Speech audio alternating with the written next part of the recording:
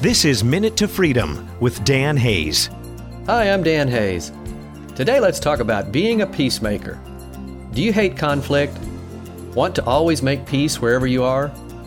I learned that as a child, to smooth over the rough waters so conflict would hopefully go away. I did it out of self-protection.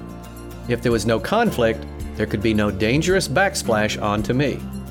If my parents were arguing in the living room, my dad had to go somewhere with all that pent-up emotion, and that could be dangerous. His anger would bubble and fester, and he might later come and take it out on me. I had to learn as an adult that two people having a disagreement didn't mean they were going to have a violent confrontation. I had to stand back and let people work things out on their own. Very freeing for me. Thanks for listening.